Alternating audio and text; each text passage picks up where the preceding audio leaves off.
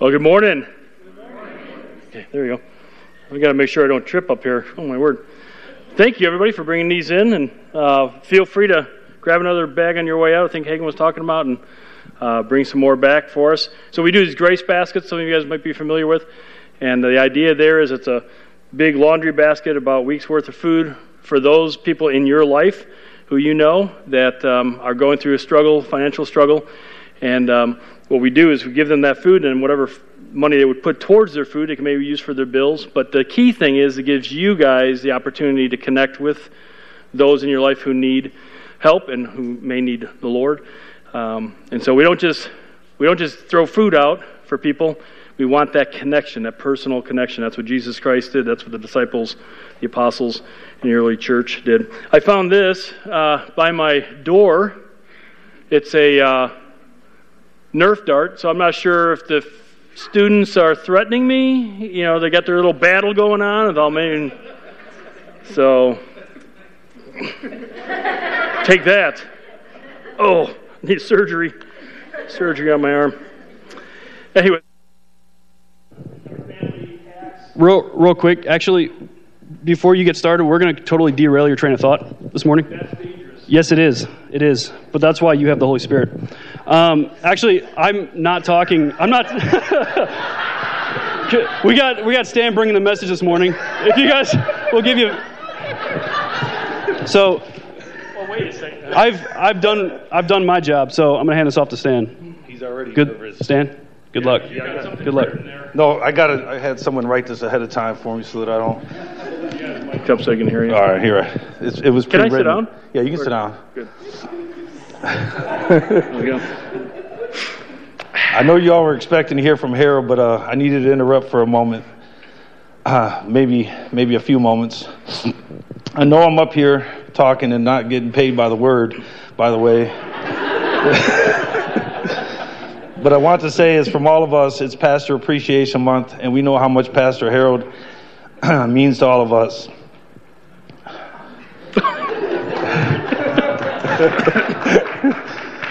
But we don't always take the time to tell him just how much we appreciate him.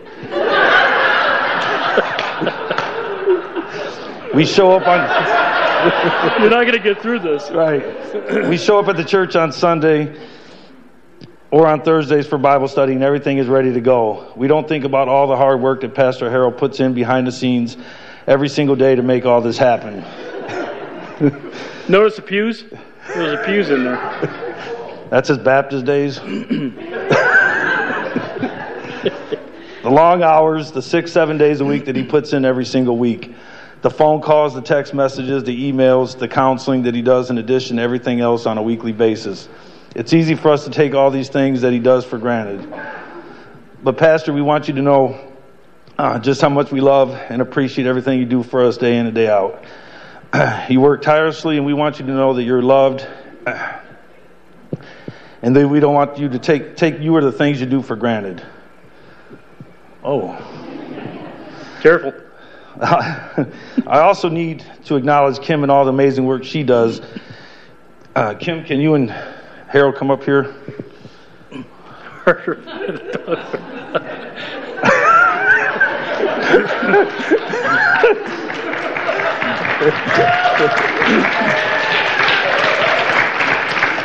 Oh man, you're standing ovation even.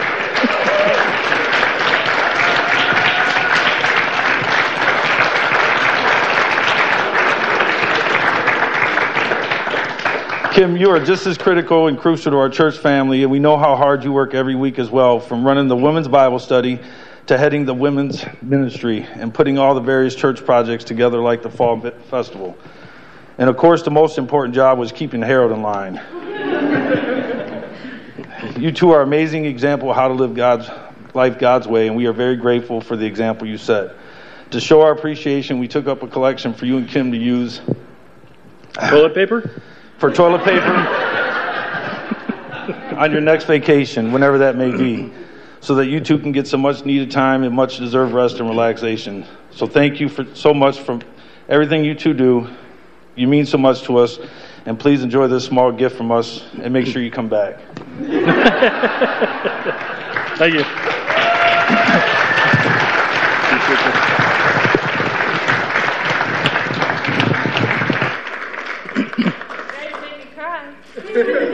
Well, here, you take that. You can take that home with you. Thanks, guys. I appreciate that. Okay, that was a surprise. Usually I find things out, but this time I didn't find that one out. I just thought I could make a funny comment about the toilet paper, but I won't.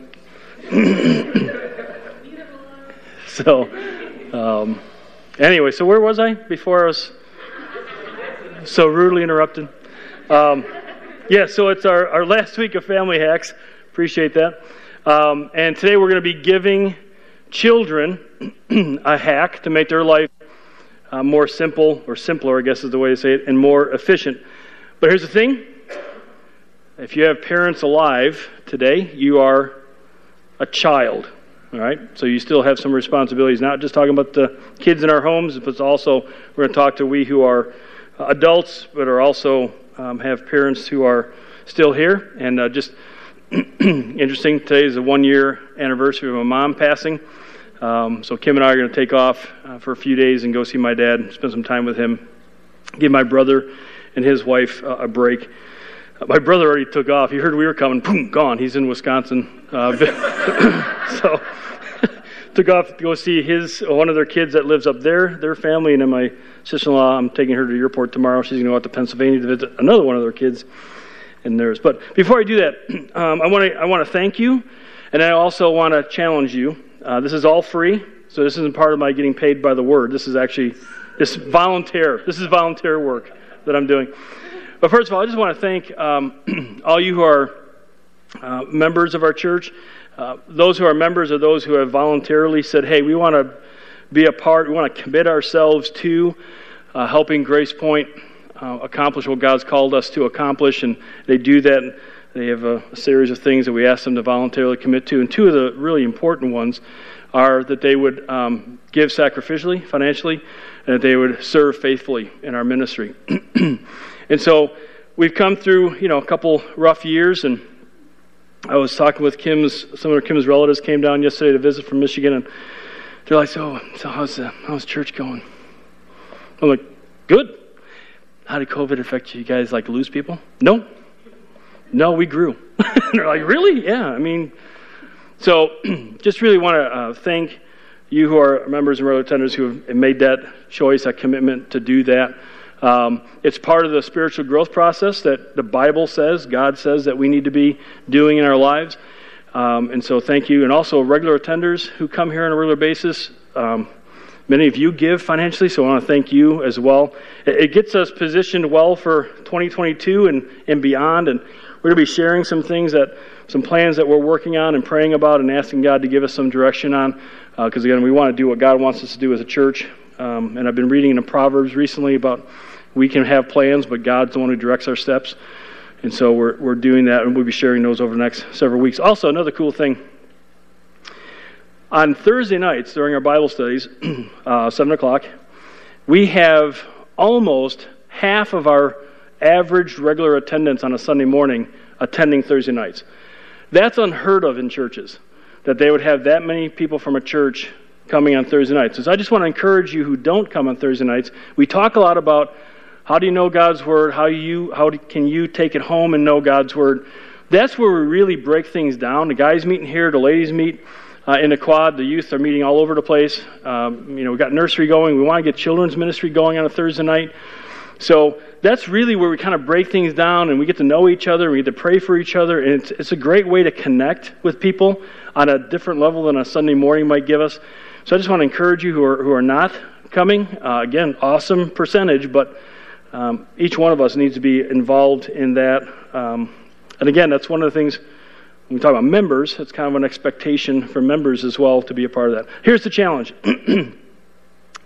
So whenever I teach on something, especially things that are a little more controversial, and we've been doing some real controversial stuff, going through James, going through social issues, and even now family hacks and what God says about families is not at all how the world operates and how a lot of Christians operate. Last week talking about divorce and conflict and all that kind of stuff, just not what the world talks about.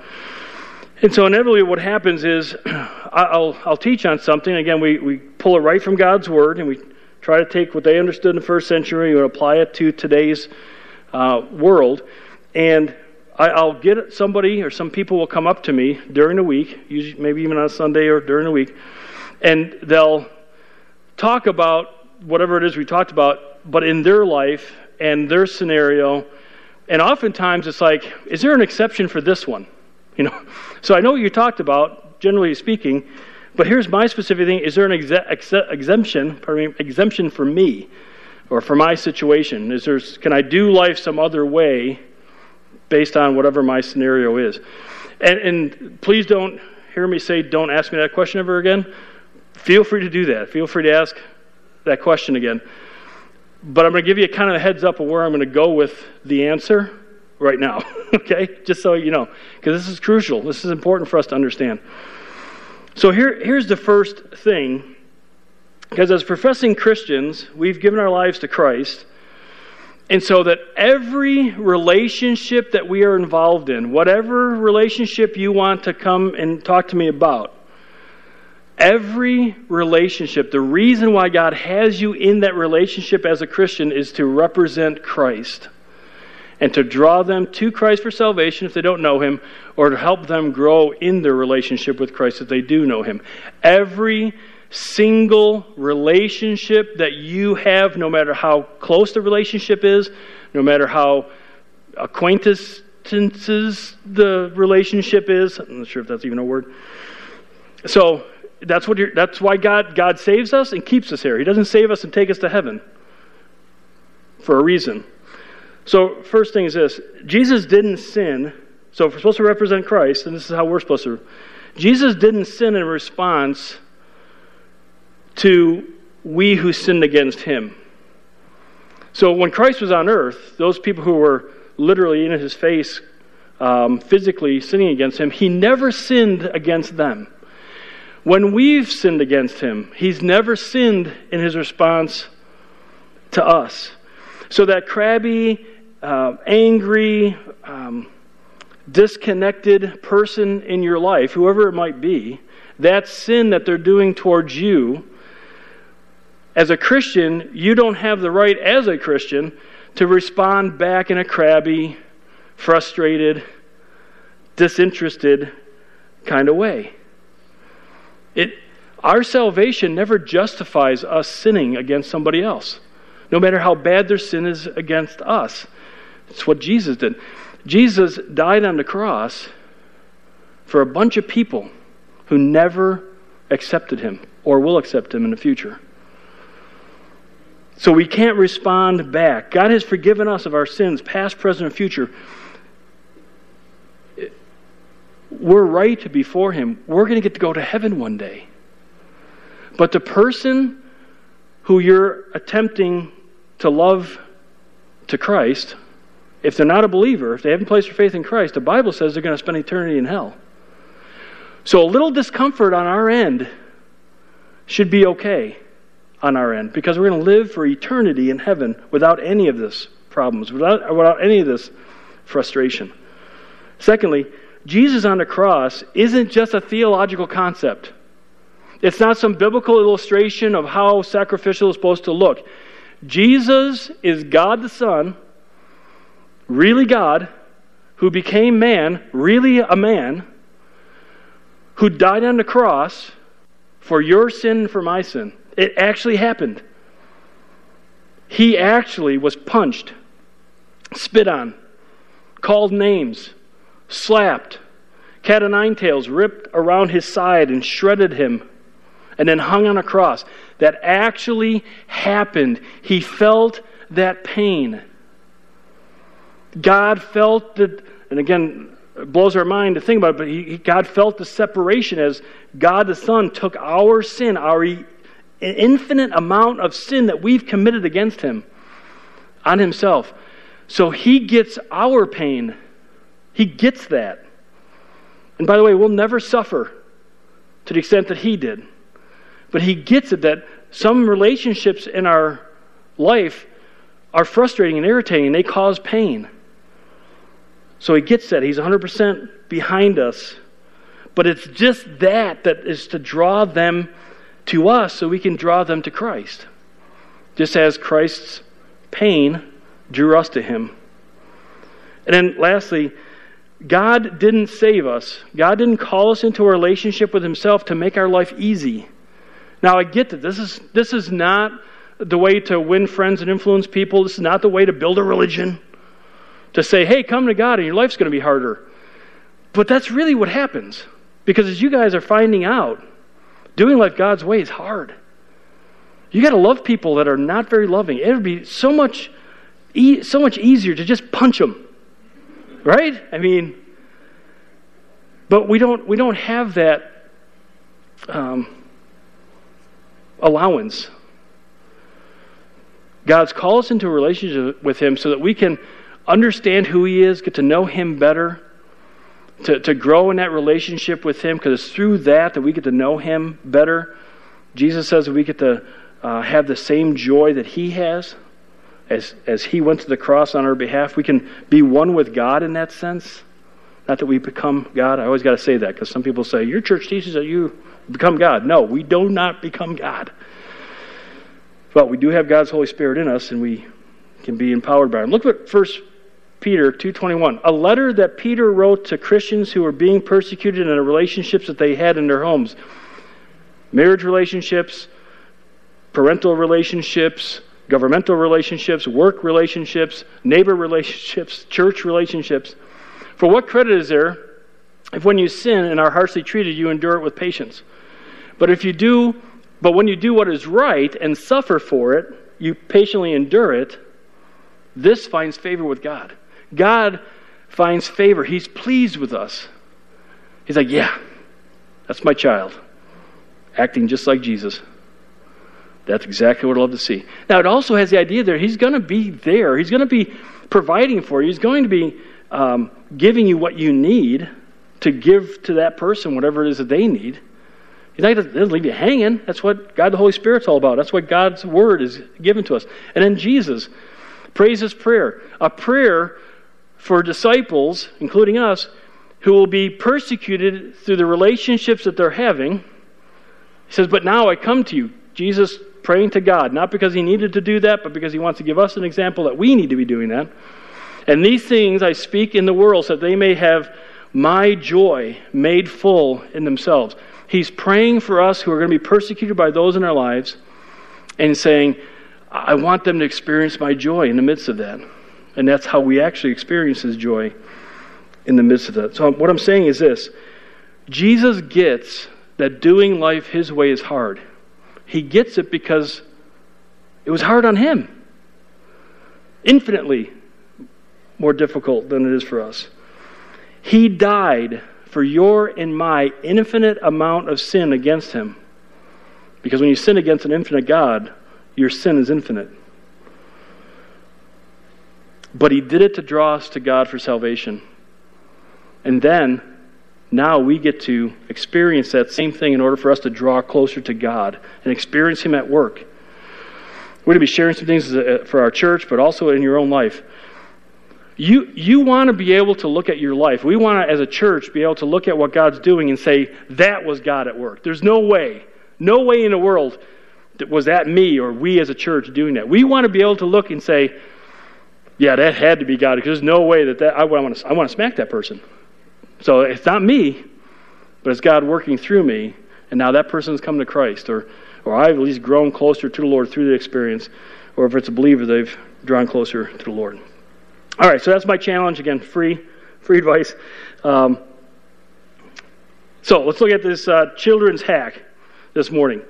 Because again, a child may come up to me, or an adult child may come up and say, well, what about my circumstance? So I've kind of just laid the framework for it.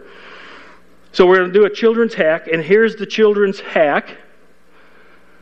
Children, we should have all the kids come sit down here. No, I won't do that. Okay, children, this is fun. I'm kidding. I wouldn't do that to you guys. Obey and honor your parents.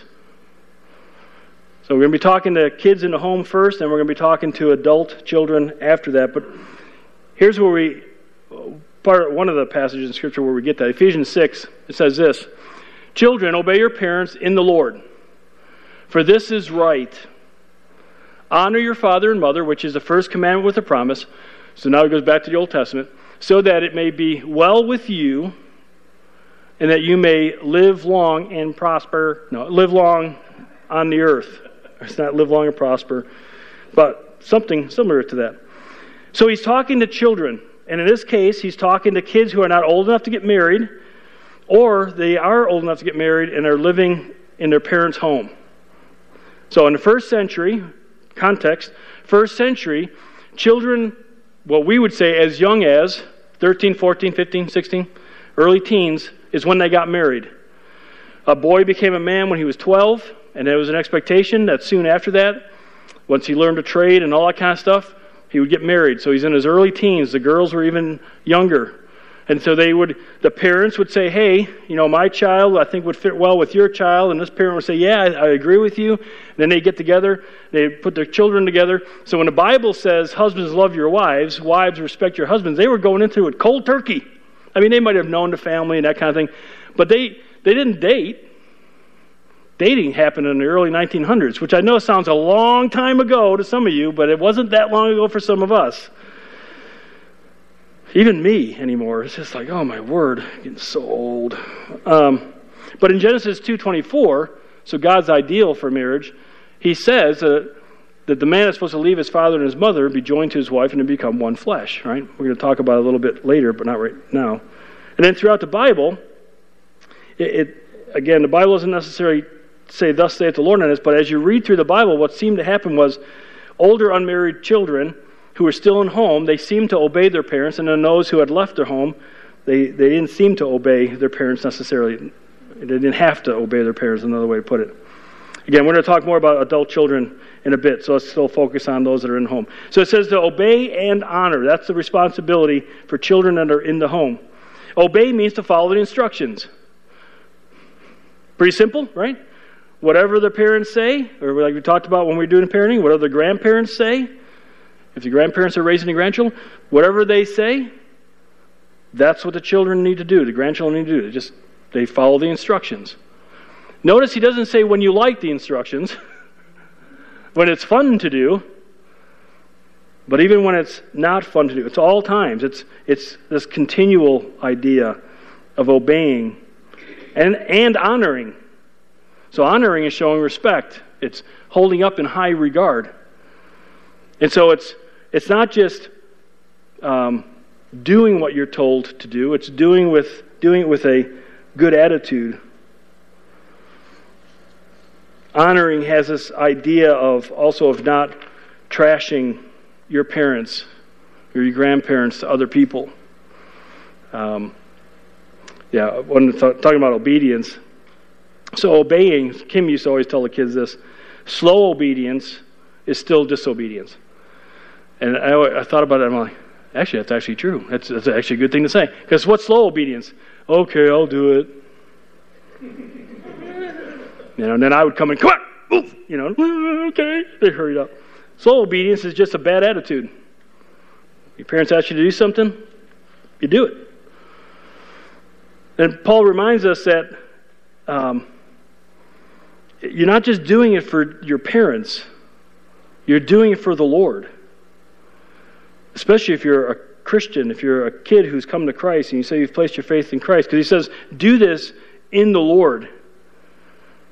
And when he says that, which by the way, everybody in the family has a responsibility before the Lord to do their responsibility and their role His way. We've talked about it all during Family Hacks.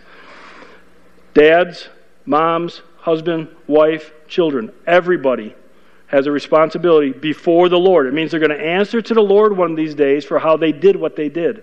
Children, same thing with you guys. You're going to answer to the Lord one of these days for how you were a child, how you responded to how you were being raised. Again, my kids understood that because we talked about it a lot, about everyone's responsibility. But understand, God is aware of your situation. God knows what's happening in your situation. God's an all-knowing God. God's an all-seeing God. God gets what's happening in your situation, whatever you're finding yourself in. And He says the best way to handle that, I know what everybody else is telling you to do, what all your friends are telling you to do, how your friends treat their parents, but what I'm telling you, the guy who designed family, this is the best way for you to do it. This will cause you to become the person that I want you to become, who's going to be the most able to respond to life the way I want you to respond. If you remember, if you were here the last couple of weeks, 1 Peter, we've been in this a lot because this has a lot to do with relationships. But last week we looked at this 1 Peter 3:12. And he says this, for the eyes of the Lord are toward the righteous. So in this specific situation, the eyes of the Lord, children, the eyes of the Lord are towards you who are doing it his way. Okay, so he's got his eye on you. And his ears attend to your prayers. But the face of the Lord is against those who do evil, who don't do it God's way. So you have a choice to make. Do you want to have God's face against you, which means to have his discipline? It's kind of like, when your parents and grandparents go, right? And they're like, oh boy, someone's going to explode.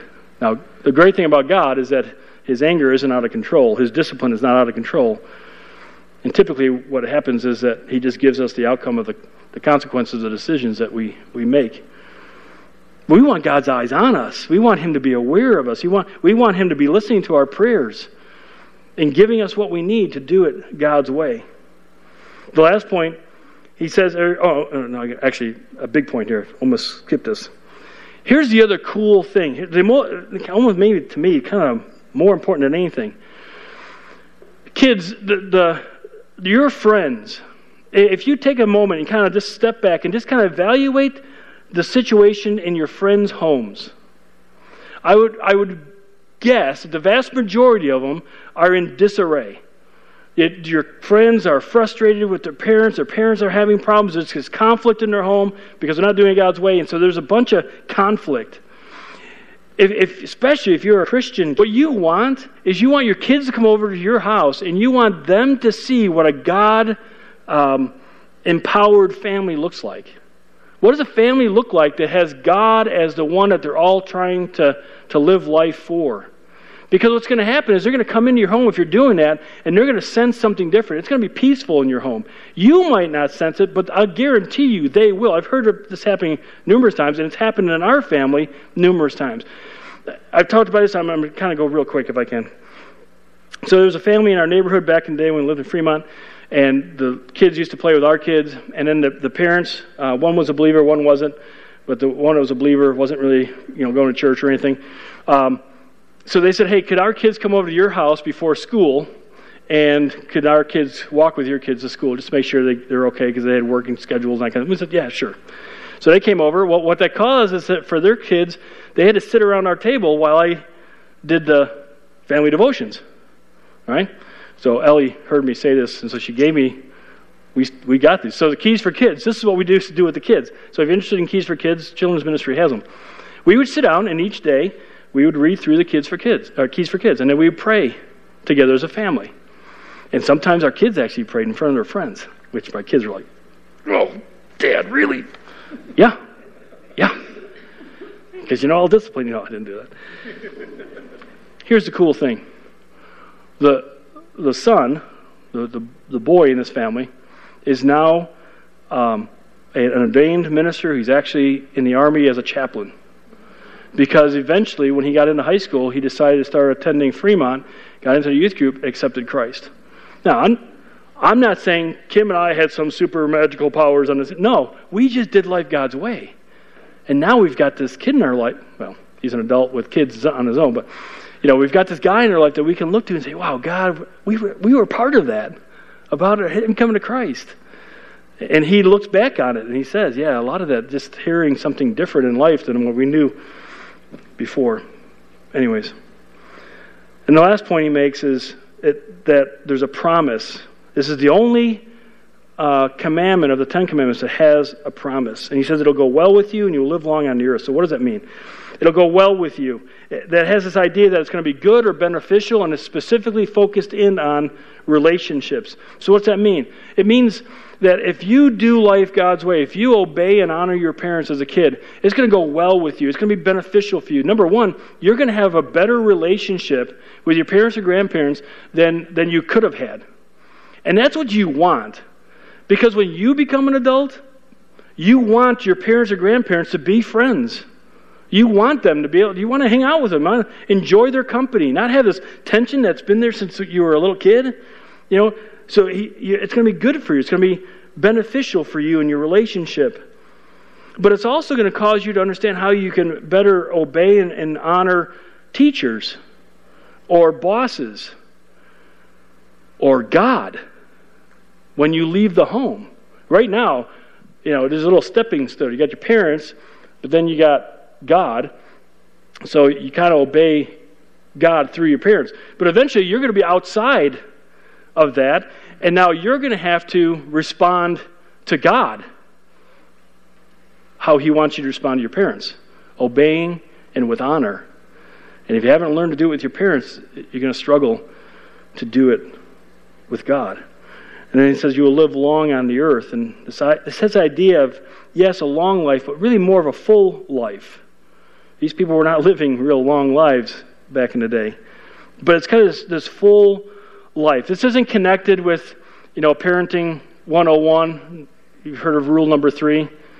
I brought you into this world, and if you don't obey me, I'm going to take you out of this world. It's not connected with that. That's man's idea. This has the idea that God's promising to protect you. God's promising to care for you. God's promising to give you what you need to be an obedient child in your home. So that way, as you grow up, your life is going to be full. You're going to become an adult who is well-rounded, who's able to handle the challenges that are coming your way. In fact, in Proverbs chapter 2, I'm going to warn you, this is 190 verses, so just hang on. I'm going to read all of it, so just stick with me.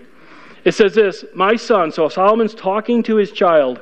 He says, "If you will receive my words and treasure my commandments within you, make your ear attentive to wisdom." Now he's giving him God's word here. It's not just Solomon's thoughts. He's giving him God's word.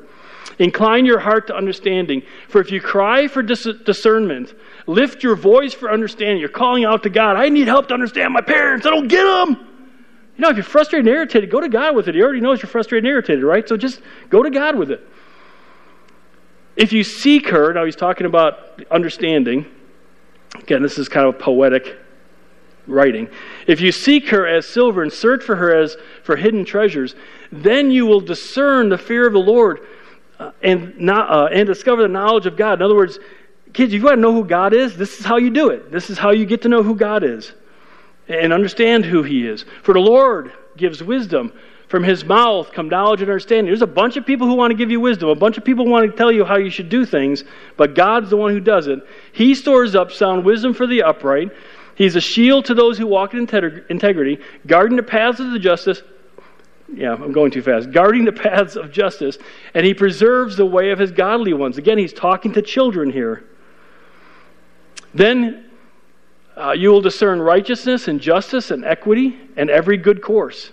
For wisdom will enter your heart, and knowledge will be pleasant to your soul. Discretion will guard you, understanding will watch over you, to deliver you from the way of evil, from the man who speaks perverse things." So now he's going to talk about what could happen in your life if you follow somebody else's wisdom. So discretion and understanding will deliver you from those who leave the paths of uprightness to walk in the ways of darkness, who delight in doing evil and rejoice in the perversity of evil, whose paths are crooked and who are devious in their ways. Again, a lot of stuff that God's going to save you from. Deliver you from the strange woman. Now, what he's talking about there, again, this is poetic, so it could easily be, and it probably is, the adulterous woman, the prostitute, the pornography, the things that we would track down and be seduced into. But it also broadens, and if you read through the Proverbs, he's talking about really kind of man's perspective on life, how the world seduces us to do life their way as opposed to God's way. "So for the adulteress who flatters with her words, that leaves the companion of her youth and forgets the covenant of her God. For her house sinks down to death." This is what happens if you follow this track. "And her tracks lead to the dead. None who go to her return again, nor do they reach the paths of life." So if you follow what I'm saying, Solomon says, "you will walk in the way of good men and keep to the paths of the righteous. For the upright will live in the land, and the blameless will remain in it." And he's talking about God's protection and growth. "But the wicked will be cut off from the land, and the treacherous will be uprooted from it." And he's talking about the consequences of those who choose not to do God's way. In this case, being obedient to your parents. honoring your parents. So before I move on to adult children, there's always two things that come up, and it's this. First of all, some kids will come to me, as I was a youth pastor, this happened a couple times. Hey, what my parents are doing to me is abuse. And again, take that serious, right? And so what I'm encouraging, if that's your situation, if you're thinking about that, let me just encourage you to do something. And that is to first just pray. Obviously, take time with God and help, you want God involved in this. But then find an adult that you trust and have that conversation with them. Let them know. Again, if it's someone here at our church, that would be awesome. You can come talk to me. But then let's kind of work through that, because not all spanking is abuse. Okay? Now, but there is things that happen that is abusive, and so then they need to be kind of looked at. I'm not saying you have to spank kids. I'm just saying that, again, we talked about it the last couple of weeks. And the second one is this. I don't like my parents' rules. It's an exemption clause. I don't like it, so therefore I don't have to do it. So let me just give you quick thoughts on that. Number one, pray. Pray for your parents. Pray and ask God to help them, or grandparents, help them to be the people that they need to be as those who are raising me. And then pray for yourself that you will be the person that God wants you to be, the child that God wants you to be in that relationship. Then obey in order to build trust. What your parents want to understand is you will do what they say for you to do. They know you'll do what you want to do. They want to know that you'll do what they want you to do. Why? Because eventually they're going to let off some of the reins, and you're going to have to go through life, and they want to make sure that you're going to do it God's way. They can trust you to do it. And so right now it's a whole training process, and so you have to build trust and then negotiate. So go to them. Once you're building trust, go to them and say, hey, listen, this rule that you have me going on, I'd like to negotiate on that. I'd like to talk a little bit more about that. And then you guys talk about it, and they may come down one side or the other, may loosen up, may not, whatever the case. Then you repeat. So however they responded, especially if they said, no, we're not going to do what you want, then go back. Continue to pray, continue to build trust, and then have that conversation again. And just keep on doing that. Because in that process, they're going to become the parents that God wants them to become. You're going to become the child that God wants you to become, and you're going to eventually become the adult that's going to be responsive to God. All right, so let's talk real quickly. Got to kind of fly here again. And that is adult children. So children at home, kind of easy to understand. Adult children gets a little bit maybe messier, if you want to call it, or maybe a little more, I'm not really sure what I'm supposed to do. So number one, Genesis 2:24 says this: for this reason a man shall leave his father and his mother, be joined to his wife, and they shall become one flesh. Notice, parents aren't part of the one flesh. Okay, we're seeing that, right? We're leaving our mother and father. So two adults get married. This is the easy answer. You guys become one flesh. You become one family. Now, some parents struggle with this. Some parents say, no, you get married, but you still need to listen to me. I still need to speak into your life. Now, you can do that with advice, but understand it's advice. It's not them having to obey you anymore. I know it's hard. I'm living it. And I got a lot of better plans for my kids than maybe what they're doing. I mean, they're doing pretty good. But like I was saying there earlier, Sarah, leaving Colorado to come to Fremont, when we were still in Colorado, wait a second, you can't, and she was actually in our home, but she was old enough to be able to leave, and so I was like, not really sure it's the best idea, but she did it, and then the Lord brought us out, so that worked out real nice for us. And then some married children, they have a hard time letting go of their parents. And so one of the spouses, I can tell you stories, one of the spouses will look to the parent to provide for them rather than their spouse. And that's a mess. God doesn't want either of those. What about older, unmarried children who are still in the home? Now again, the Bible doesn't say, thus saith the Lord, but what we understand as we read through Scripture, that if a child who is of marriageable age living at home, it appears that they obeyed their parents. Which makes sense. It's the parents' home. So if you are in that situation and they gave you a room, it's still their room. You know what I'm saying? Not living at home, although they don't have to obey their parents. It'd be good to go to them for advice maybe, but you don't have to obey. But you're still responsible to honor. Okay, and that's what I want to talk about next real quick. We're going to close up with this. So what do we as adults who have our own families, but our parents are still alive, what's our responsibility to them? And so I hope everyone understands our responsibility is to honor them, is to care for them. But in the first century, that's not the understanding that the Jewish people had, because the Pharisees decided to take things, twist things, so that they could then hold on to all their wealth. And here's the conversation that Jesus had with the Pharisees. The Pharisees and the scribes asked him, why do your disciples not walk according to the tradition of elders? So they're saying, why aren't they listening to us? They're not talking about the Bible here. They're talking about what the Pharisees think about the Bible. But eat their bread with impure hands. And he said to them, rightly did Isaiah prophesy of you hypocrites, as it is written, this people honors me with their lips, but their heart is far away from me. But in vain do they worship me, teaching as doctrines the precepts of men. In other words, they took their teaching about the Bible, their commentaries, if you want to put that, and they put that up on the same level as the Bible. The problem is their commentaries were wrong. Neglecting the commandment of God, you hold to the tradition of men. And here's one of the ways that did that. He was also saying to him, you are experts at setting aside the commandment of God in order to keep your tradition. For Moses said, honor your father and your mother, and he who speaks evil of father and mother is to be put to death. But you say, if a man says to his father or his mother, whatever I have that would help you is korban, that is to say, given to God, you no longer permit him to do anything for his father or his mother, thus invalidating the word of God by your tradition, which you have handed down, and you do many things like this. This is just one of the things that they did. We talked about divorce last week. It's one of the things that they did. Their ideas about divorce were they superseded God's. And so what is he saying here? Quickly, this korban thing is, they said that, using Kim and me as an example, so whatever our wealth was, what we would do in order to keep our wealth and not have to spiritualize not helping our parents, we would say, oh, all this is dedicated to God. This is for God's use.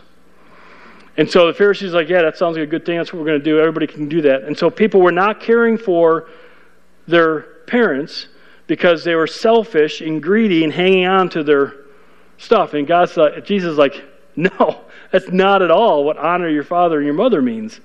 Honoring your father and mother means that you do what you need to do in order to help your parents as they get older and have health issues.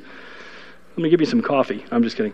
If they have health issues or financial issues or whatever, as they get older, we need to be coming around them and helping them and not hanging on to it. And then Paul talks about this in 1 Timothy 5:4. And he says, but if any widow has children or grandchildren, they must first learn to practice piety or godliness in regard to their own family and make some return to their parents, for this is acceptable in the sight of God.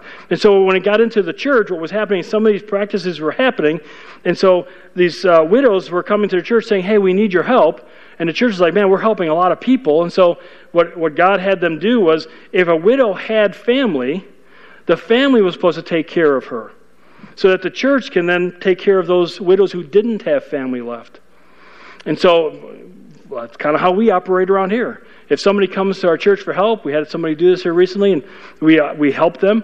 Actually, one of our families in our church stepped up and helped them, which is awesome. But I had a conversation with the individual, and I said, listen, I know you have a daughter and a son and a son-in-law, and they have, so you need to look to them for help. Because that's what the Bible says for us to do. So that's how we're supposed to respond. That we who are here and our parents are still alive, we're supposed to honor them. Of course, he said don't speak evil, so we're not supposed to be trashing our parents. But really, we need to be caring for them, providing for them. It's going to look different for each of us. I got 3 brothers in Chicago who are taking care of my dad. My third oldest brother and his wife are kind of the primaries on that. My brother from Texas comes up periodically and spends a week with my dad. Kim and I are going to go out and spend a week to give my brother and his wife a break. And so it looks differently.